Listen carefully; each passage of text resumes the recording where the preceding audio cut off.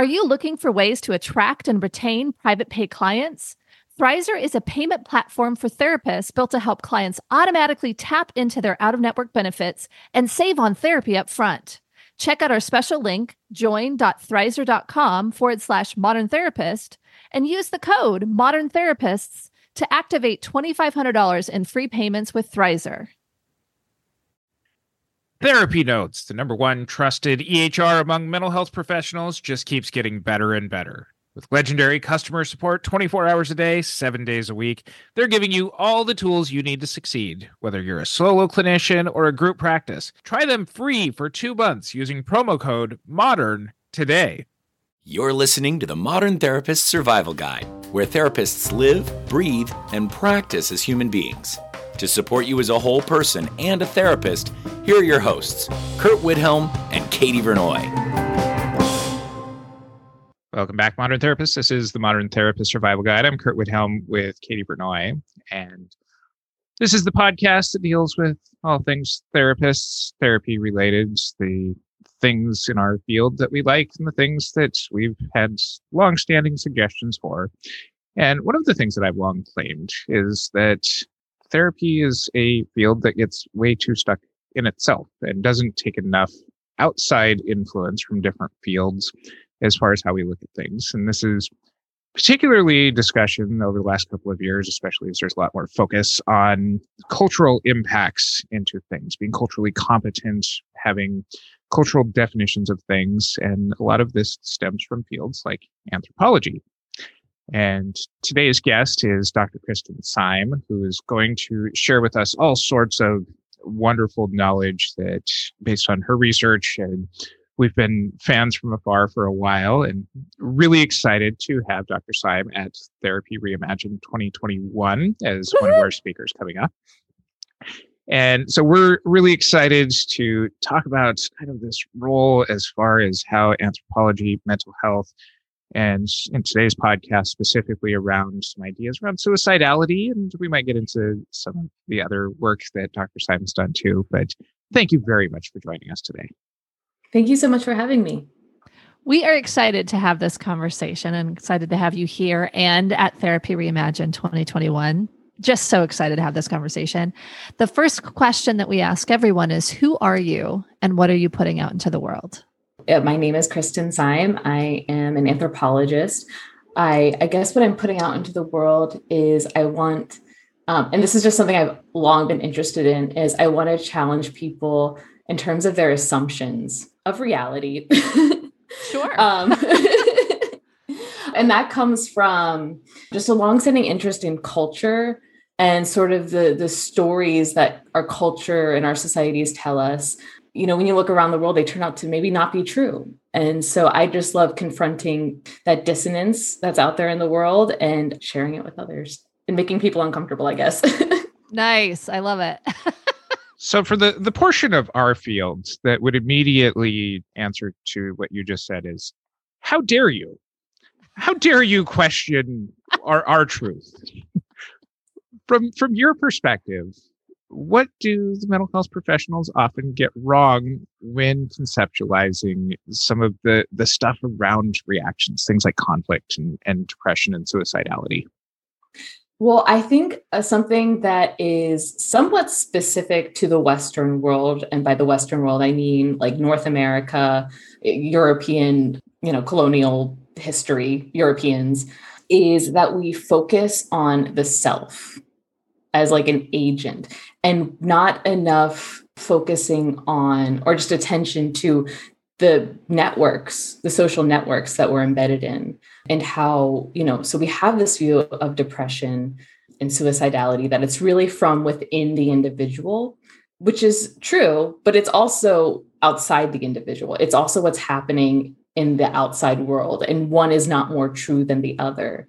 That's sort of the main conflict, you might say, that I have with that conception of depression, suicidality, and other mental health conditions as well. Can you tell us more about this? Because I'm picturing Kentucky as being depressed as I'm hearing this, not to pick on our Kentucky listeners, but just picking a part of, the U.S. that is, in a lot of measures behind the rest of the country when it comes to health and a bunch of other things. When you're talking about individual versus cultural depression here, can you help me understand a little bit more as far as how that is a two-way street there?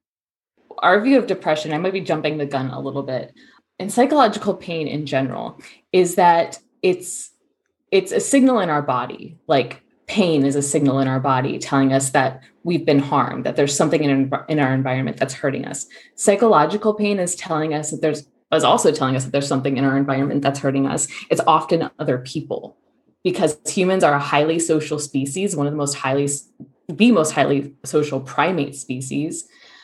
We help each other, but we also hurt each other a lot. We rely on each other, but sometimes people don't come through for us, or we need things from people that they're not able to give us. And so this view of psychological pain, which takes on many forms, including jealousy, anger, depression being one specific form, we can't separate those out. So it's not just that depression or psychological pain is within us, it's also external to us. It's very often because of others in our social environment. I'm thinking about this meme that went around, and it was probably, I think it was in the before times, before the pandemic. It was something like, you're not depressed, you're just surrounded by a-holes. So, and it said assholes, so maybe I should just say that. But I think it's something where, to me, that's always been kind of how I view depression, is that most likely there's something in your environment, whether it's your work environment or the people that you spend time with, that is at least impacting you. But historically, and the way that the medical model definitely defines it, it's been about this chemical imbalance, or there's been this thought process. And I like the way you just very internal. It's the individual who is depressed. What is the problem with this idea of chemical imbalance, or with the idea that someone internal, that I am depressed? Why is that short-sighted? Or how do we, I guess, let me rephrase that. How do we know that's short-sighted? Wow, there's several ways to answer that. One way, first of all, there's just no evidence for the chemical imbalance model. We can talk a little bit more about that later, but we actually know that, and there's plenty of studies, that show this, especially work done by Kenneth Kendler. It's adversity, it's stressful life events that is probably the leading cause of depression. Mm-hmm. And so to focus on just the individual, you're missing half the picture, or you're missing what the actual cause of the issue. So if you have your hand on a hot stove, the issue isn't with pain. You're not going to take Tylenol and just keep holding on to the hot stove. Yeah, and just keep holding on. No, you need to let go. There's a problem if you're not feeling pain. And depression is very much like that. Other forms of psychological pain too. So like anger, jealousy, disgust, these are all informing us of things that we should be avoiding, getting away from, dealing with. To just say, okay, well, you need a pill for that. No, that is just, it actually gets into some ethical issues, especially if, say, you are being harmed by someone. Maybe someone's exploiting you or benefiting from you.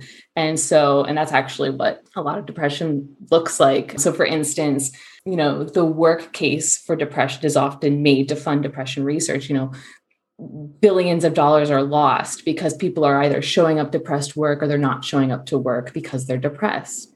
But one of the key reasons, the leading risk factors for depression in the workplace, is being bullied by superiors, not feeling like you're being rewarded for the job that you're doing. So even if we could find the perfect pill, because, we have antidepressants, they're moderately efficacious. They're not but even if we did, have that magic bullet, there are serious ethical issues potentially at stake there. And one of the themes that we've been hitting on our show a lot recently is about this individual responsibility for societal system sort of things that you're highlighting here, that a lot of our individual treatment ends up having this focus on making people okay with their situation, and getting into this ethics of are we just getting people to be okay with being bullied by superiors, or being abused by family members, or Being oppressed. Subjecting themselves and having depression just be an expression of that. And, I say this like this is something new to our show, but this is thematic for a very long time. You brought up at the top of the show about this being kind of a very Western approach. And I know that you've studied cultures all over the world. How is this kind of held in comparison to cultures who might look at this more imbalanced or even more as a societal look at things? Yeah, it's interesting because in many languages, in fact, I don't think there is a direct translation for depression in any other language. So the concept of depression that we have comes directly out of Hippocrates. It's a direct line of descent from, this idea, and it's also a very internal idea that it's from within the self, so it started with, there's some imbalance of black bile, all the way to an imbalance of serotonin. And, it has little to do, again, it's more about the internal rather than the external. But when you look at different languages, you'll find words that correspond to symptoms that are clearly involve depression. They'll describe like lethargy, lassitude, feeling sick. So there's the somatic symptoms, sadness, anger as well, but they'll often be tied to specific individuals in specific situations. So for instance, in Trinidad, there's this word, and I don't know if I'm pronouncing it, I've never heard the word pronounced, but it looks like it's spelled tabanka, Tabanka. Yeah, it's specifically, it's associated with lethargy, low self-esteem, and it's specifically tied to men who have been left by their wives for another man. In Chukis, which is a culture I work with, there's this term called a mudamoon, which involves anger and despondency, and also is associated with behaviors like running away from home or refusing to eat. And it's specifically tied to situations where a younger person is in conflict with a higher status person, usually an older kinsman, and they're not getting what they need. And so they become a mudamoon. And it actually means that they're inciting the pain that they feel into the person who they feel hurt by.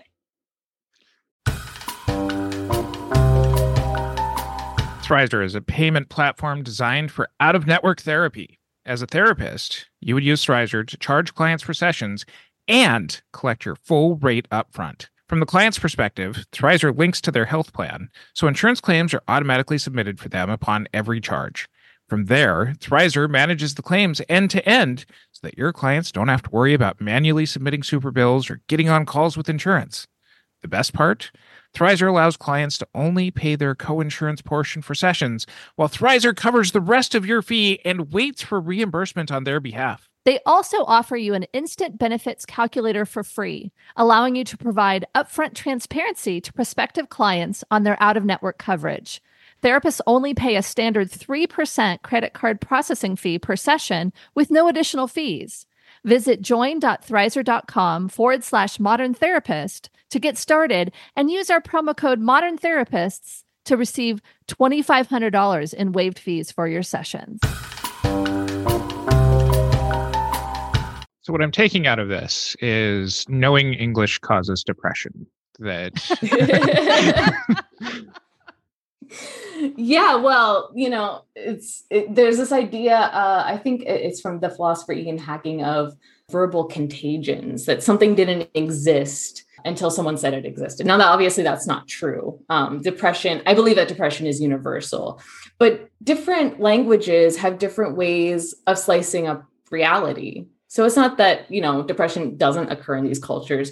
Clearly, what's being described in these different words are clearly what we call depression. They're just more specific, more fine-grained. Whereas maybe we have this more abstracted term, and that has to do with maybe the medical model and just our own history. Because words, they serve purposes in culture. So it just isn't the case. So in a lot of cultures, they don't have a medical model. Now you might seek treatment for depression in other ways, especially when it's tied to somatic symptoms.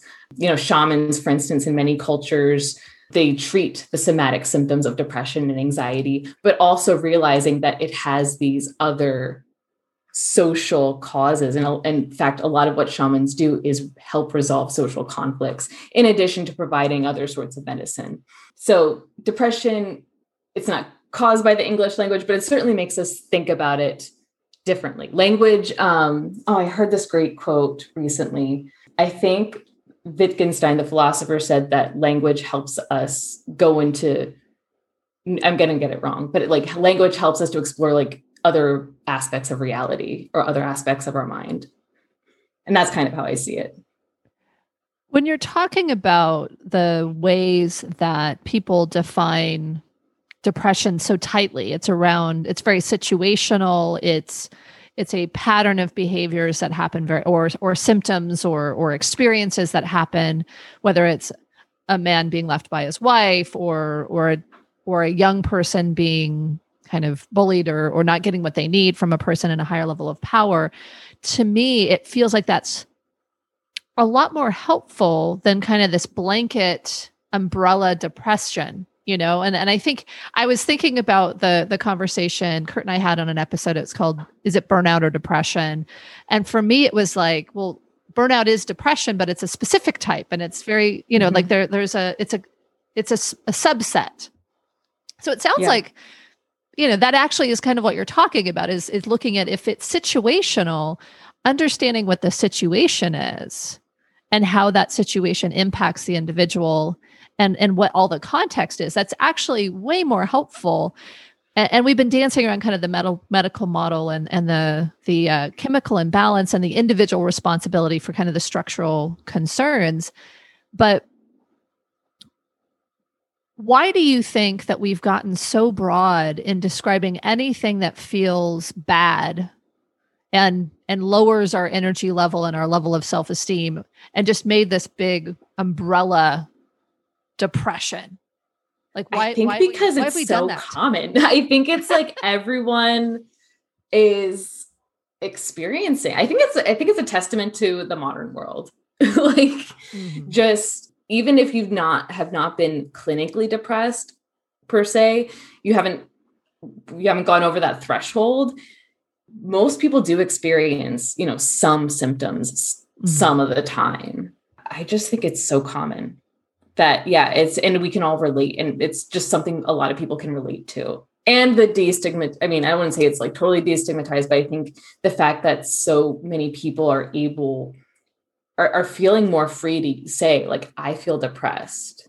That's my impression. I might be wrong about that actually, but my impression is that people feel more free to say that now and to recognize those feelings. I feel lethargic. I need to step back and, because I'm feeling, burned out.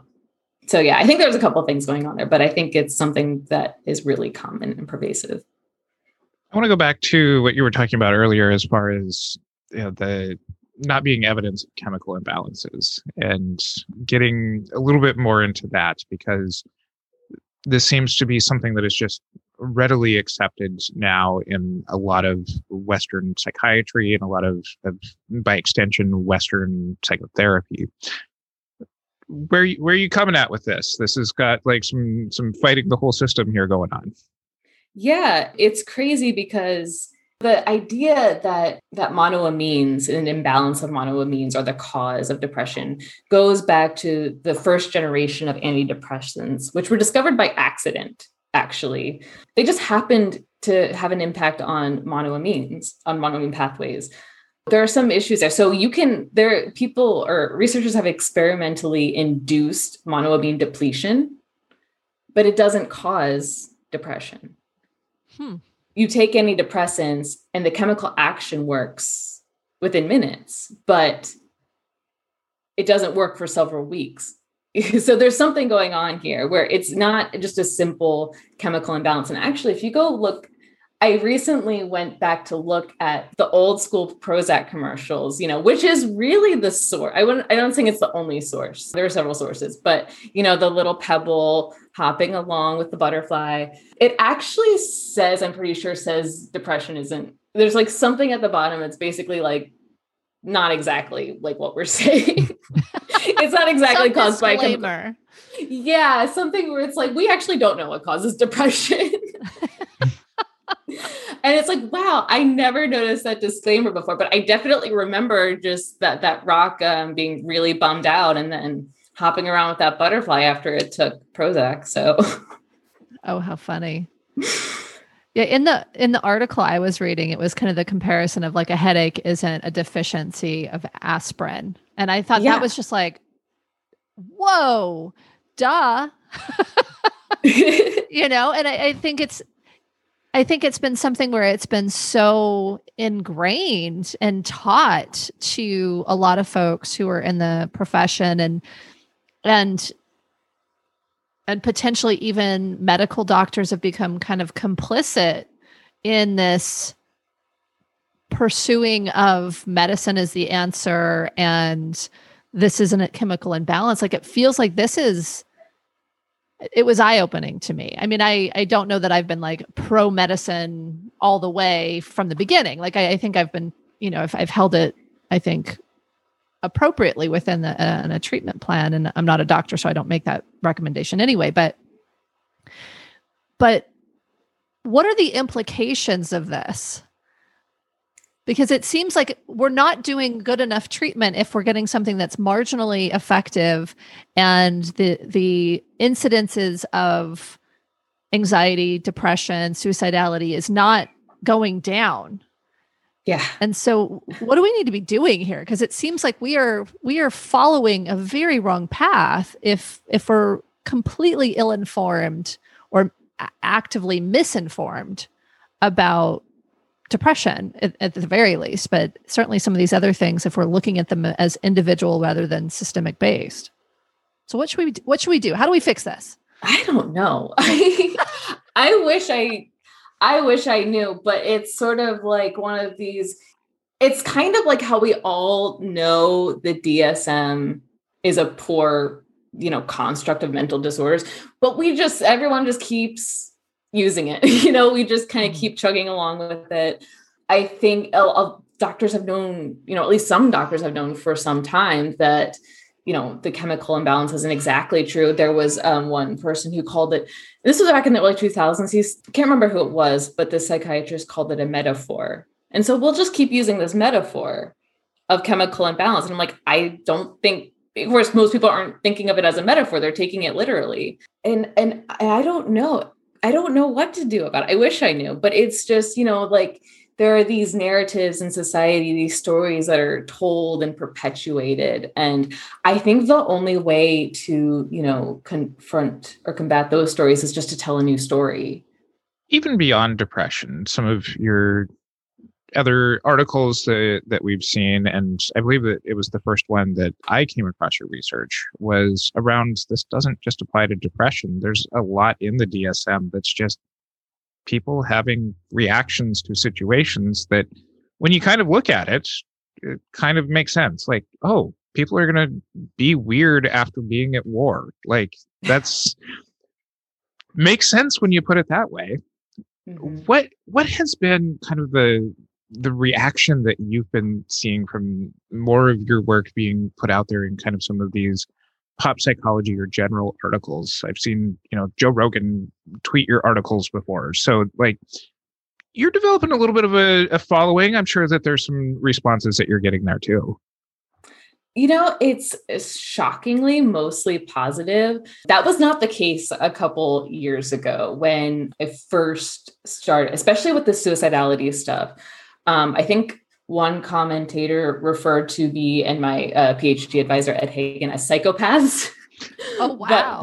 Which I was kind of like, you hit a nerve and it's like, wow. I mean, I didn't like that, but I was also kind of like, I definitely took that in. But it's gotten better. I think especially as I've published more and as we've published more, just sort of refining, like clarifying what it is we're actually saying. As opposed to, because people will hear us say like depression is not a disease. And they're thinking that we're trying to say, well, you just need to pull yourself up by your bootstraps. They're jumping to conclusions that we didn't say, aren't arguing for.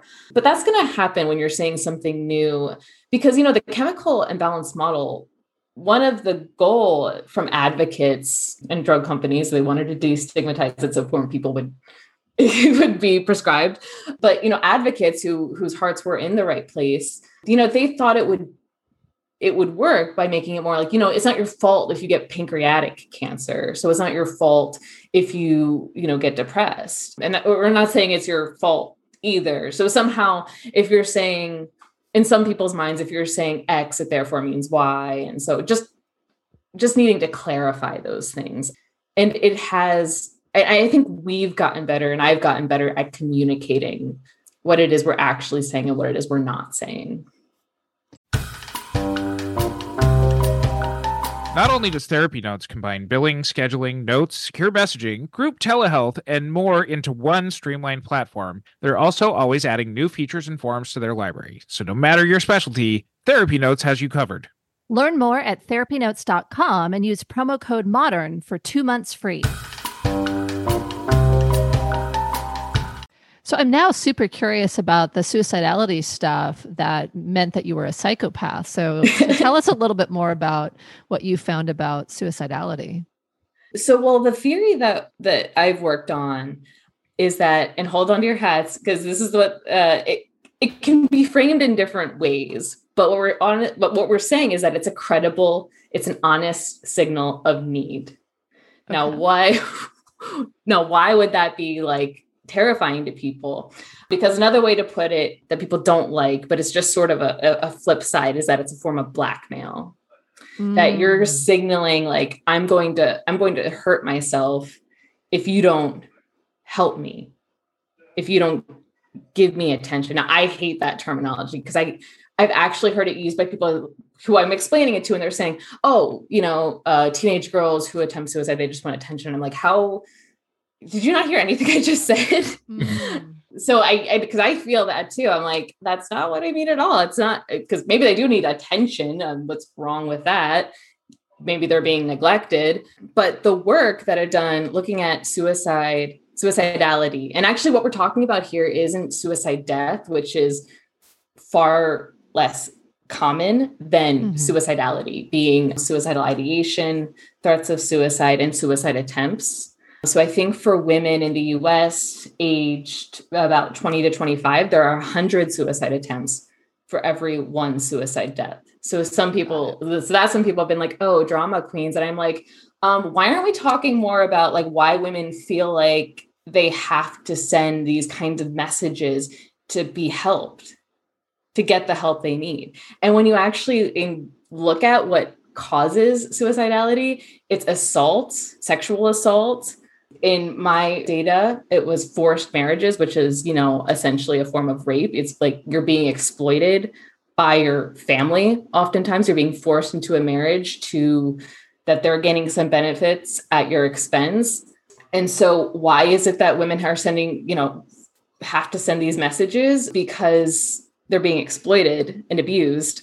And yeah, I think that I don't have a problem saying that, but I think it scares people. Like people just have they just automatically feel like, oh, if that person doesn't really want to die, then they trivialize it. But in my mind, they're actually just making people have to send stronger signals that they want to die to get help. It seems like a really common thing through your research is that you're pushing back against these universal explanations of everybody's human behavior ever into really simplistic terms. That what you're saying is that humans are complex and that there's a lot of reasons that people do a lot of different things. Yeah. And I'm wondering, as I'm kind of coming to this conclusion about all of your life's work, but just to nutshell it. Just to nutshell this, yeah. I'm wondering if this is just kind of like a inherent in Western academia of, trying to come up with these global truths that are supposed to apply to everybody. And that's where a lot of these disagreements come from, is that because we're, whoever has the loudest research or whoever has the broadest definition of everything that kind of fits everywhere, that gets held as truths within academia that then gets passed on to each subsequent generation of students. And is just kind of accepted as fact. Yeah. And that's especially problematic when, because we want to come up with, the theory or the explanation. But one issue with that too is that a lot of these, sweeping explanations of, say, suicidality are based on white European samples. And they get passed down. And then it turns out, maybe that when you look elsewhere, that those theories aren't really supported. Or even taught as like, well, here's ways that other cultures don't fit into this model that's being held as the universal truth. That, and I think some of academia is getting a little bit better about this, but so much of cultural education, especially in Western mental health education, seems to be, here's the rule, and then here's these other cultures that just kind of have their own things that don't fit within the rule. Yep. Yes, the other sort of, the exoticized other who is a little bit quirky, or, there's sort of the Western model. And then there's the, maybe there's this, they'll be presented as some, far-flung, tribal group who, does things a little differently. And that's just, humans are complex. But then it's never really absorbed into the theory or into that discipline. I just keep coming back to this idea that the way that we're trained has been extremely short-sighted, very monolithic in looking at a single culture and applying it way too broadly. And I just keep thinking of the big pharma war chests that are benefited by therapists not doing what we can do to resolve the actual contextual problems, so that people keep coming to medicine that is a Band-Aid that actually isn't solving the problem. And so to me, I think, and I'm trying to see if I'm getting to a question here, because I feel like I could talk about this all day, but we are getting to the end of our episode here. But I'm just curious, is there, whether it's with, kind of talking about the shamans that solve the contextual issues as well as provide medicine and stuff like that, are there places where people are doing a better job than in kind of the Western psychological treatment tranche of people? Like, is there a model for us to look at where people are actually doing a good job at this? That's a great question. I don't know. And maybe an anthropologist has written about this and I haven't seen it, but I don't, because anytime you say, oh, this is the model, you're going to find holes. You're going to find, it doesn't Absolutely. work for everybody, or someone's abusing their power, or, maybe it worked for this person, but not that person. In my mind, the way forward is just to look at different models, because we're not going to be able, those models, they work for those cultures in that context. Sure. Usually they're smaller societies where people are living with kin, or, they're not highly structured, corporate environments per se. Sure. But I think the way forward is just to look at a range of examples and maybe, coming up with something novel potentially, because we are living in this world that is novel. I mean, there's novelty all around us, like evolutionarily novel, also within our lifetimes, novel ways of interacting, like what we're doing right now. So I think it's going to involve creativity and just exploration.